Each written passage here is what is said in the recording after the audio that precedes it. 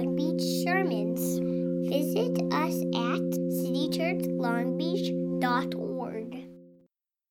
My name is Bill White. If I have not met you yet, I am one of the co-pastors here at City Church of Long Beach. Our other fearless co-pastor, Brenna Rubio, is on vacation this week, which is fantastic for her. So in City Church of Long Beach, we're a radically welcoming community on the journey towards Jesus, joining him in the renewal of all things. That's what we're all about today and every day. And we've got a bunch of folks here who are new from our kids camp, and we want to say a special welcome to you folks, and especially to your kiddos.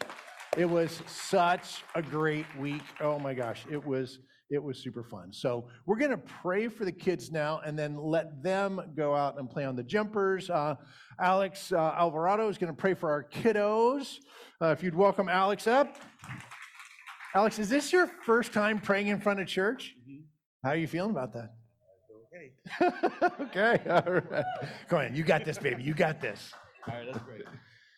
Father God, pray for our kids and this community, and also for the queer kids around the world, to get them safe, and all the kids who are in schools, try to stay safe from the shooters and mass shooting of this world. I protect them, and the parents, give them strength and guidance for the kids as well. Amen.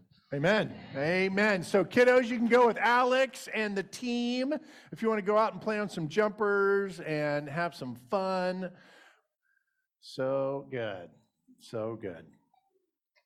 So we are in a sermon series now that begins today, and it's on the book of Exodus. The book of Exodus it's kind of like the rest of the Bible,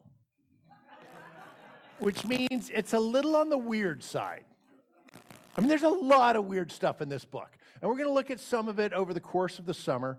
But our sermon series is about intersections. It's this idea that God is awesome and at work, and kind of laying the groundwork for Christ to come and bring redemption and healing to the world. And at the same time, things are really wacky, weird, and often terrible. And Exodus is this intersection of our real lives and a very real God.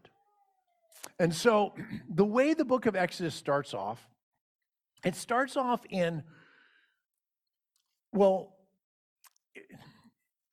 so you're just going to have to bear with me, all right?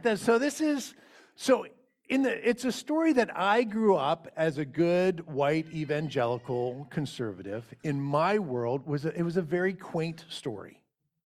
It was very heartwarming. A couple of women helped out, and God came through, and it was really lovely, But the story is actually different than that. It's really gritty. And there's a lot of nuance to this story. It's the first chapter of the book of Exodus, and it sets up the whole book. And if we don't have eyes on it, then we think the whole book is just sort of quaint. And we think God's kind of nice. And that the world's like, okay, every now and then something weird happens or something bad happens. But Exodus, that's not the story it's telling. It's telling a story that there are powers at work in this world that are wrecking people, that are ruining people, that are killing people, that are oppressing people, that are taking money from people. And that these systems in our world they're wrong. And that we actually get to stand up and talk about this stuff because it's real. And we get to talk about the intersection of where God plays into the true messiness of our world. And some will say that, these aren't the things we're supposed to talk about in church, right? That it's kind of divisive to talk about racism, or poverty issues and economics and things like this. But how do you get away from the Bible?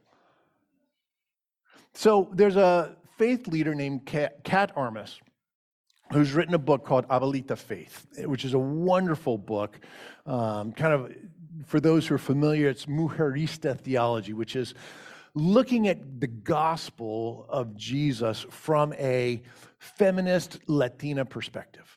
And she has informed a lot of the thinking around this particular message today. And I want to start off with a quote from her book. She says this: "When I began telling the truth about my experiences with racism and sexism in the church, I was quickly labeled divisive. However, I always wonder why folks are so quick to think that speaking out against things like sexism, racism, abuse, homophobia, ableism, and such is more divisive than actually being sexist, racist, abusive, homophobic, or ableist. Speaking out against injustice isn't what divides. Instead, acting in ways that are divisive does." Right? So she's saying, like, look, let's just talk about what's really there. Let's not sweep that under the rug.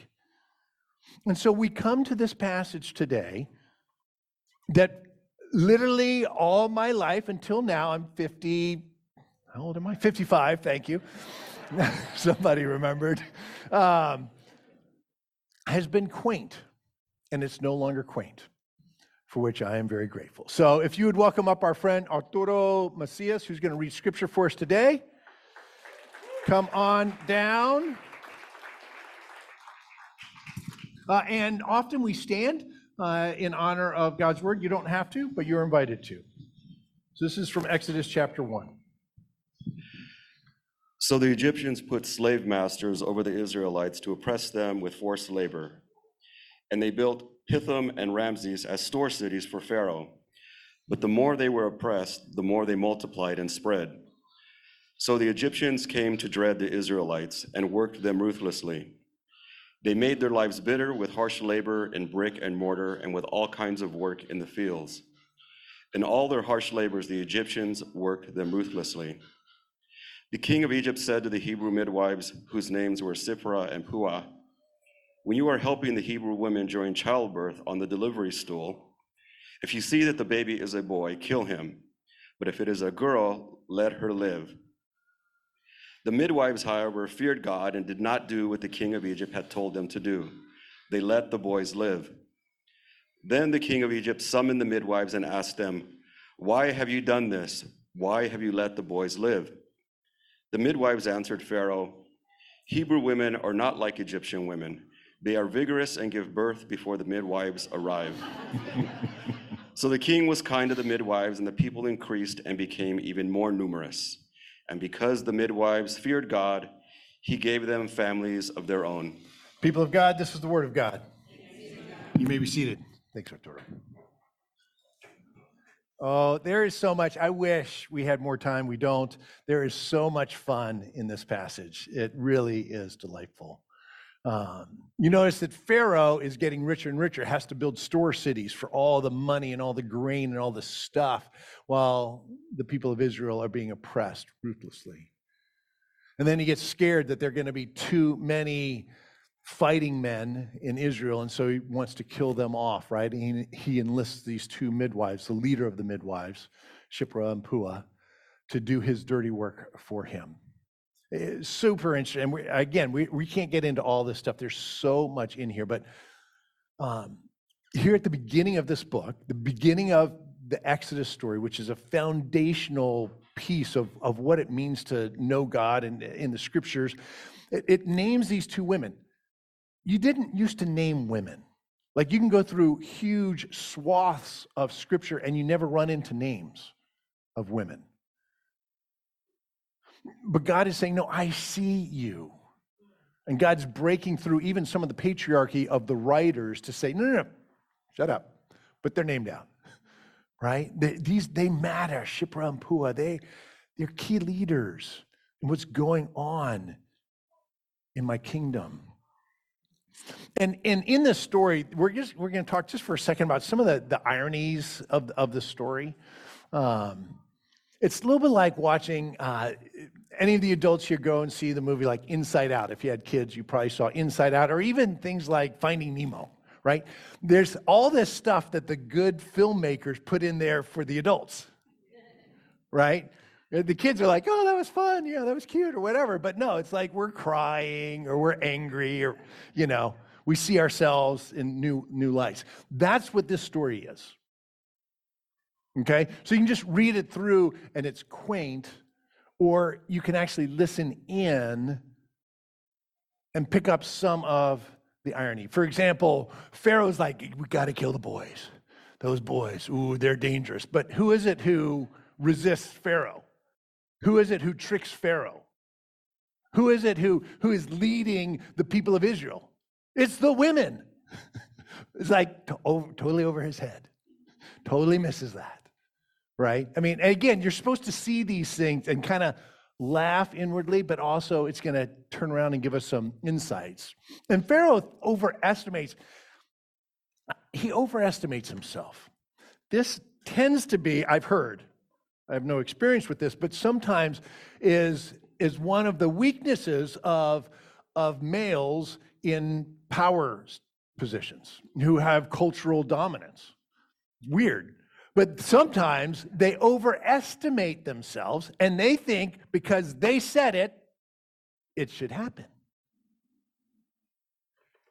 I'm feeling a little bit targeted by this text, I'll be honest with you. Right? So Pharaoh's like, well, kill the boys. Like, really? You thought that was going to happen? And then there are all the, like, did you see the insult? You laughed when Arturo read it, right? It was great, that moment when the midwives actually insult Pharaoh to his face. They're like, yeah, we don't know. I guess our women aren't like your women. Our women are like, they're really strong. They're really awesome. Pharaoh's like, huh. He just doesn't get it.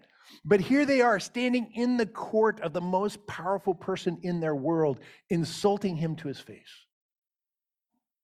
It's a beautiful thing. And we're supposed to see these things so that we can pick up God's heart for those who've been dealt great injustices. And what's happening here is that the people of Israel they help us understand what an oppressive system is. Now, again, I grew up in a world where there were no oppressive systems. There were also no gay people. I grew up in the West End of Richmond, Virginia. And there were also no people of color. Literally, that was my world. And so it's embarrassing. It's shameful. They would take decades to understand, no, God actually sees through the systems you've set up that protect you and that protect your power, your money, your influence. Lisa Sharon Harper, who we often talk about around here, she's sort of one of the patron saints of City Church. So she talks about this idea of how to understand these things. When there are single cases of unhappiness, and that happens to all of us, right? You go through a divorce, man, that's hard, right? Or someone in your family has a really bad illness, right? That man. But when there are millions of cases of unhappiness that all flow along the exact same ruts, and there are certain laws governing all this unhappiness for these millions of people, that's when you know there is a system of oppression at play. When you look at, for example, look at net worth in America by race. Ooh.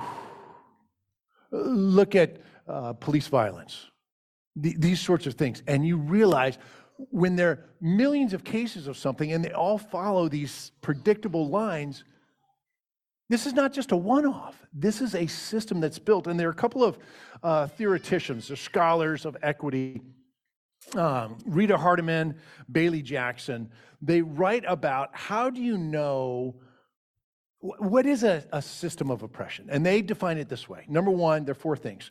When a powerful group, perhaps because they have money or status or they're more, when a powerful group, they define what is normal, correct, and real. with themselves at the center of it. All right, so that's the first. So the group in power defines what's normal, real, correct. Then, secondly, there are various forms of mistreatment for those who do not conform, who do not meet that. The idea is you create laws and practices, standards of beauty, these sorts of things, so that the people of power, we do this, sometimes unwittingly, but we do this so that then we do not have to expend any personal effort to maintain the status quo, right? I could grow up in my part of town and not have to see people who are different than me, not have to think about the economic disparities, these sorts of things, right? It was effortless. Number 3, the oppressed group starts to internalize the standards of the group in power, so that then the oppressed help to oppress themselves, right? Feelings of unworthiness, or I need to be different, I need to be straight, whatever it is, right? You internalize that, and then finally you manage the culture by the way you tell the stories, what you put on in books and film and media, particularly what you write in the histories. And you erase the histories of those who are different, and you center the histories of those who are in power. So then it perpetuates itself for future generations. All right, so those are the 4. I mean, does this make sense? Am I talking to you? Right? I mean, this is what we see in our world. And this is what the people of Israel are experiencing in Egypt. Right? It's not just sort of one Israelite, kind of ran out of money, had to hire himself out to an Egyptian who treated him bad. No, that's not what's going on here. There are millions of people following these same predictable lines that are leading to unhappiness. And it's a system that has been built, and we have built our own systems as a country and in all sorts of spaces. So let's think about how this plays out today. And there are 1,000 ways, and honestly, you people know it better than I do. Okay? So I am not pretending to be an expert. I'm a student. But this last week, I was on a call. Louis Thaxton and Lisa Carpenter and I are in this cross-cultural reconciliation cohort with a bunch of leaders from around LA. We're on this call Thursday night, and the leader, Tracy Chanel, who'll be preaching here in a couple of weeks, she leads this conversation about what stories have people been following in the news over the last week. And so the first story that someone says, well, I've been following about that submarine, the Titan, right? Anybody hear about that? Yeah, let's talk about that. How do you feel about what's going on with that? And what's not being reported? And so we have this really robust conversation. And she brings out, this is a leader that many of us follow on social media, Dante Stewart. And Dante Stewart writes this on the left. You see, it's okay to grieve that people have died, and at the same time be angry that we live in a world that believes certain people deserve rescue while others experience abandonment. And he goes on and he writes this, because you knew in the same week there was this ship that capsized, right, in the Mediterranean with tons of migrants who died. They knew it beforehand. They had pictures of the boat and they could tell that it was going to capsize, all this stuff, right? But how many of us followed that along in the news? How many articles were there about that? And so he writes, dozens of migrants, mostly women and children, are feared dead after drowning, fleeing, while trying to find a home.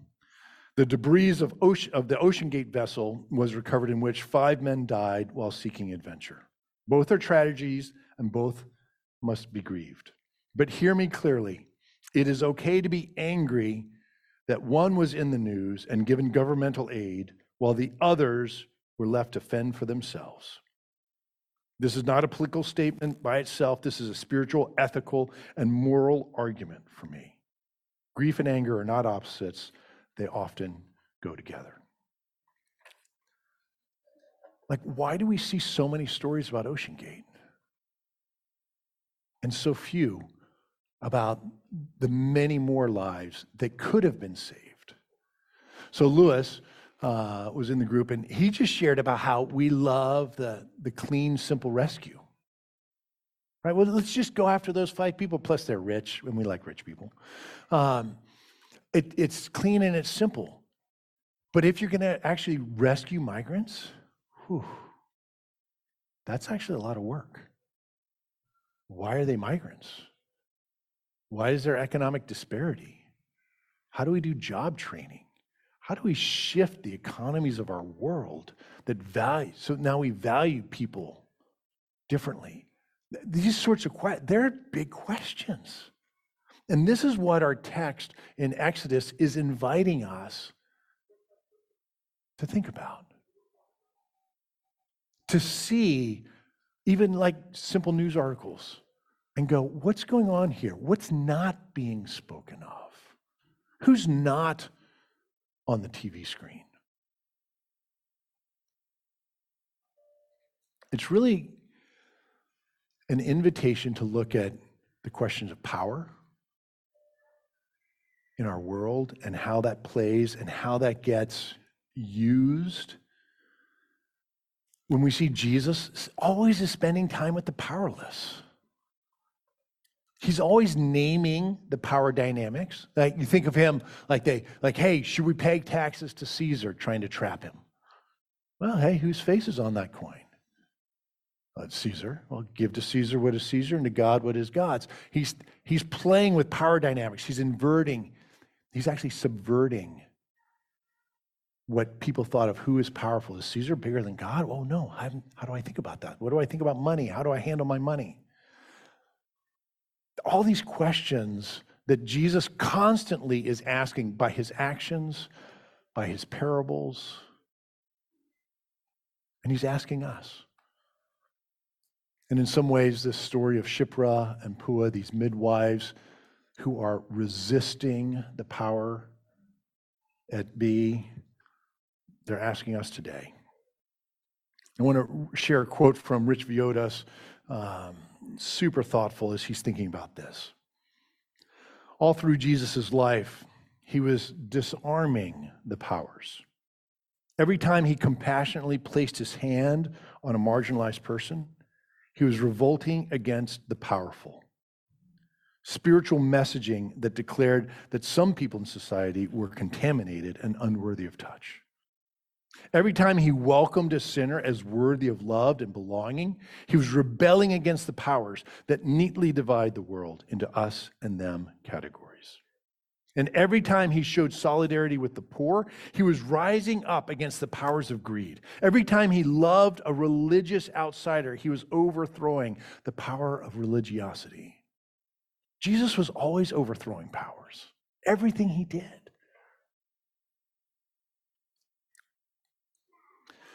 Now, when we look back at our story here briefly of Shiphrah and Puah, these 2 midwives, how they resist, they don't do what Pharaoh says.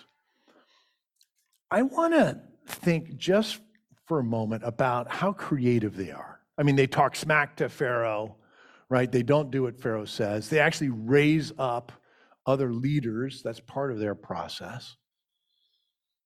But in some ways, it can feel a bit problematic for us, regardless of how we come at this passage, because they don't necessarily do what we expect. They don't speak truth to power. They don't say to Pharaoh, hey, you're wrong, God's going to take you down. They actually don't do that. They could have, they didn't. You can, or you can't. There's some creativity going on here. Notice also that they lie. They break one of God's commands that's coming up in just a few chapters. We'll look at it here in a couple of weeks. They just boldly yeah, we don't know how these women keep having babies. I mean, maybe we're delivering them. But yeah, they're just super strong. They lied to Pharaoh's face. And what does God do? What does God think about lying? God blesses it. God thinks it's awesome, right? The very next verse is that God blessed them. So those of us who want to make sure we're doing everything right, like there's a right way to, like maybe there's not. I'm not sure what that is. And some of us who are like, we've got this agenda. You have to speak truth to power. You have to do your progressive reform revolution this way. Well, maybe you don't. Maybe it's the people who are actually in the situation, particularly the ones who are feeling oppressed, who the system is working over. Maybe we follow their lead and let them set the pace. And we trust that God's at work and that they'll be super creative and come up with ways to change systems that are honoring to God and honoring to themselves. So there's not like, we're not coming out like, hey, this is the right answer. It's not. You're going to have to figure it out, and it's going to be hard, and it's going to be scary. And sometimes it doesn't work out. And yet God is in it. And Christ comes to show, like, this is how in it I am. So we're going to pause for a moment and hear a story of someone who's just trying to figure it out, not some great big hero, just like a little Shipra, a little Pua. So if you would welcome Diana Rodriguez-Smith. Whoop-woo! Come on down. And again, the reason why we tell stories, like, Diana does not have all the answers, okay? Nope. Or did you, if you brought them, I'd be like stoked. No, none of that. Okay. But she's got a story, and it's a great story. So tell us a little bit about your involvement with City Church. When did you start coming to City Church? Hi, Lisa's here. I started coming I used to go to Emmanuel Church. I don't know if you guys are familiar with that church, but it was a brand. That was City a church that I came out of, and we started 10 years ago. But I started coming here in 2013, 2014. Okay, so a long time. A long time ago. And have you been consistent ever since? We were until 2020. We recently left. I am a wife, a mother, a student, and a Christian.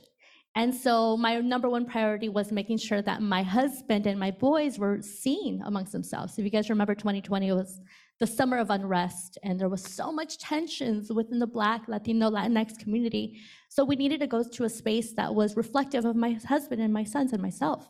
So I reached out to you and Brenna, and you guys told me to go to this amazing church, and now we're there. So you're saying that you stopped going to our church? I didn't know. We love it. I love it here. This is no, but I love this us. story, right? She's like, I need to be a place with Black people. Yeah. And that ain't us. I'm sorry. God bless us. But yeah. It was restoration for our soul. I can tell you that in 2020. My boys needed to see themselves. Yeah. And I remember we would put on, I think it was just streaming through YouTube. And my little boy would come up to me and say, "Oh, that's Daddy's church," because it was a Black pastor. And I was like, "It's our church." So it was important for him to see that. It's beautiful. And we would love to be more Black. And we're just, but like, look at this, So anyway, another story for another day. But tell us a little bit, so in your life, there have been times when you felt more at home in your skin and in your location, and times when you've been moved out of that. Just tell us a little bit about maybe one of those situations. Sure. Well, as you mentioned, we lived in an oppressed society. That is a fact. I am a product of code switching. My family moved up socioeconomic status. I was born in Compton, lived in a Latinx community for many years, and at the tender age of 12, I moved to Norco, California, which is predominantly white, early 90s. We were the only people of color, and that was challenging. We had to learn how to assimilate fast. So we no longer watched Univision, Telemundo, Sábado Gigante. We let go of our culture, sadly. And the only thing we held on to was our food, which is great, but we had to assimilate quickly.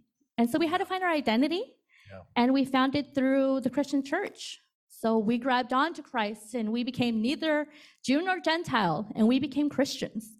So I held on to that, and I held on to that identity for years, that I ended up going to a private Christian university in Southern California on a scholarship, holding on to my Christian identity. And how did that go? Oh, being a person of color in the early 2000s at a Christian faith institution was really challenging. Just my mere presence was such a, there was so much dissonance in the community of me just showing up in these spaces. I had to constantly prove that I was intelligent. I had to prove that my seat was worthy. There was one situation, if I can share. There was one situation that happened in class, at a communications class. I'm a communications major. I have a communications degree. And we were talking about affirmative action. And this was a class of 25 students in it. I was one person of color with my fellow Asian friend. And the professor, and he's asking, how does everyone feel? And everyone's like, oh, it's horrible. Why are they taking our spots? And I'm sitting there just shrinking in my chair, feeling so not worthy. And this professor has the audacity to turn to me and say, what do you think about it? And I felt so belittled. And that was in 2003. And I never forgot it. So challenging. Yeah, right. It's real. And again, there's not like, oh, well, this is the right answer. Right. Just do this, and then it'll no. You have to sort that through. So you have had to sort through these sorts of things in different settings, in getting an advanced degree and raising family with two beautiful boys. Tell us a little bit about a situation or two where you've felt like I'm trying to figure out how do I deal with this now. I'm currently in a master's program, getting my master's in counseling. Thank you. It's exciting. It's very social justice focused, and it's given me the vocabulary and the agency I need to talk. Is it at a private Christian school? No, no offense. No offense. I'm going to Cal State Long Beach. I love it. It's restoration of my soul. So I've had to learn through the years how to code switch, how to be professional Diana, Latina Diana, and it's been a challenge. There was a single situation that happened recently. My son is 6 years old. He was in kindergarten, and I went to back to school night.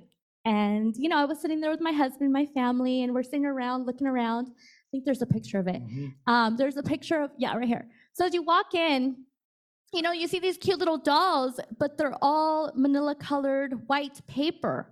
And as I'm sitting in my seat, I'm just like, oh, really annoyed because I'm looking around the class and the class is diverse. And this is at a school here in LBUSD, just to mention.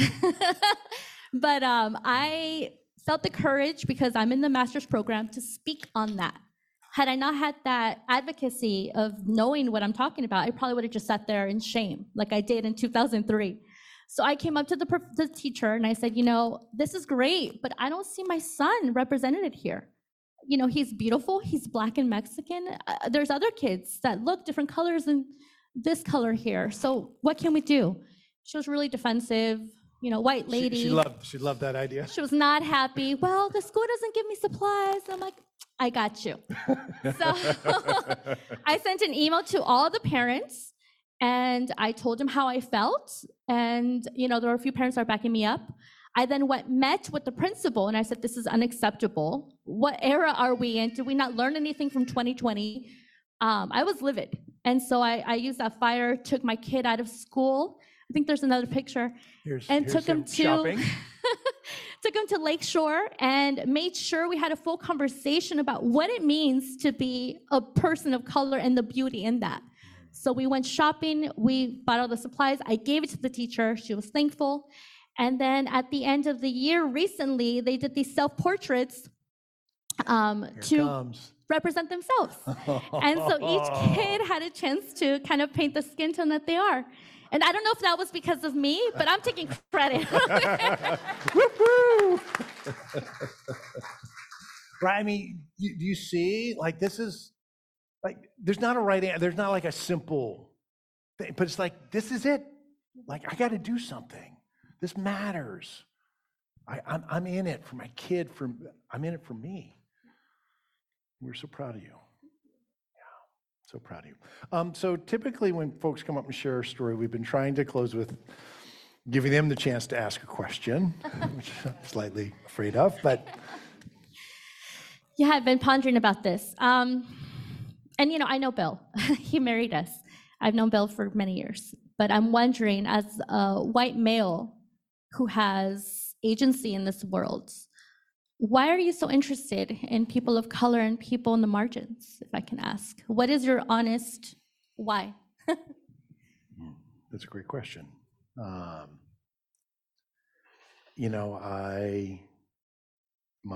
wife has great passion and desire, and always has been a woman who works for justice. I have stayed on the sidelines mostly. And I think, and that's really sad. I think it was actually when my son came out that I realized I need to get in the game. And it's a big game. Jesus is in the game, and I need to get in the game with Jesus. And so I think for me, that's started a journey of figuring out, like, okay, I don't care anymore what my white friends and family think. And so I still care, honestly. Let's be honest. Let's be honest. But I said that at least, and which helped me to move towards that, at least, And so I think it's been a journey, and it has a lot to learn. So, yeah, thanks so much. You are such a gift to us. We appreciate you. So, Thank you.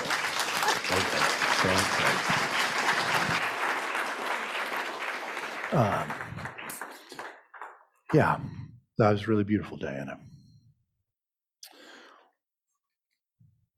So I just want to close by giving us a few minutes just to think about where we are ourselves in terms of the power and the privilege that we have. Some of us here have a lot of privilege, a lot of power. And some of us have very, very little. And most of us are somewhere in one setting like this and another setting like that. And I'm just trying to figure out me. You get to figure out you. And you're not going to get it right all the time. Hopefully you get it right some of the time, but you'll grow, right? And so I wanted to share just a couple of thoughts. So for some of us who experience being less privileged, I am here as a learner and learning from friends and mentors who share things like endure. Sometimes you just got to make it another day. And today is your day to endure. Self-care. Where's Yvonne? Yvonne Printers is, she's looking at starting a group. She's thinking about it, so don't pressure her, but she's looking at starting a group for people of color to do self-care as an act of resistance. To care for yourself so you'll be strong for the journey, right?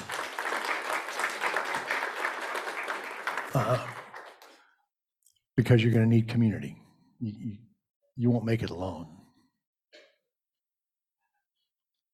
And then Friday night, Katie and I watched a documentary on Bishop Desmond Tutu and some of the work that he's done in South Africa and around the world.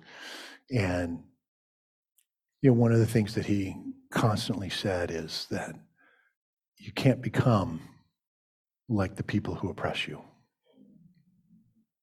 Hate doesn't work. And it's really hard to love. But it's the way. It is the way of Jesus. And it's the way that brings change. And if you're looking to be reminded of this, watch his documentary, read one of his books. For some of us who feel a lot more towards the top, having a lot of privilege, a couple of thoughts. Be led. Let someone else teach you where to go. And just shut up. And just say, okay. Okay, I'll trust, right?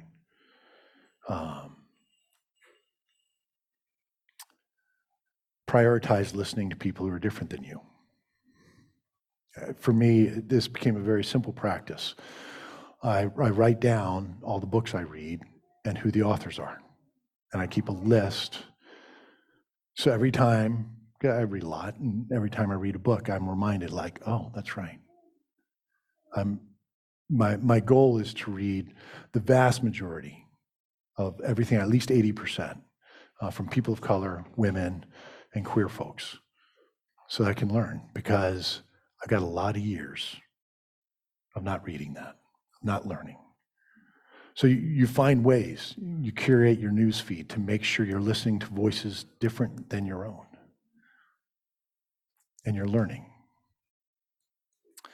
And then I really want to encourage you to give money away, sacrificially. And if you can, give it to groups that are led by people of color, by queer folks, by women, folks who have not had the advantages, right? So when we started City Church, Jason Brown and I, co-pastors, white guys in our 40s, a lot of good luck. We just got lucky with a lot of good fundraising. We knew a lot of white people with a lot of money. We were part of a system that supported itself. And so it was a few years ago that Lisa Carpenter, who's in the back, who is back from Brazil after 2 years. Good to have you and the family back. Hey, Alex, good to see you guys and your boys. Lisa led us through a process of reparations and saying, hey, we're going to take some of that bulk of money that Bill and Jason raised because it came so easy.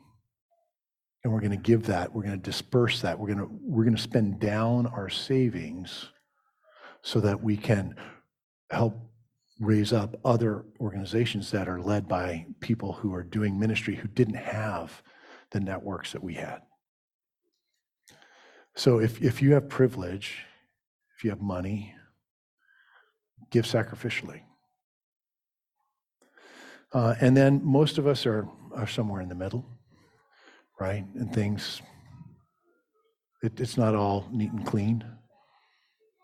Figure it out. You know, sometimes you resist, you stand up, you fight for your right. And other times you be quiet, you listen, and you be led. I don't know those answers. You'll have to follow Jesus there. And that's why he came, to lead us into this whole new way.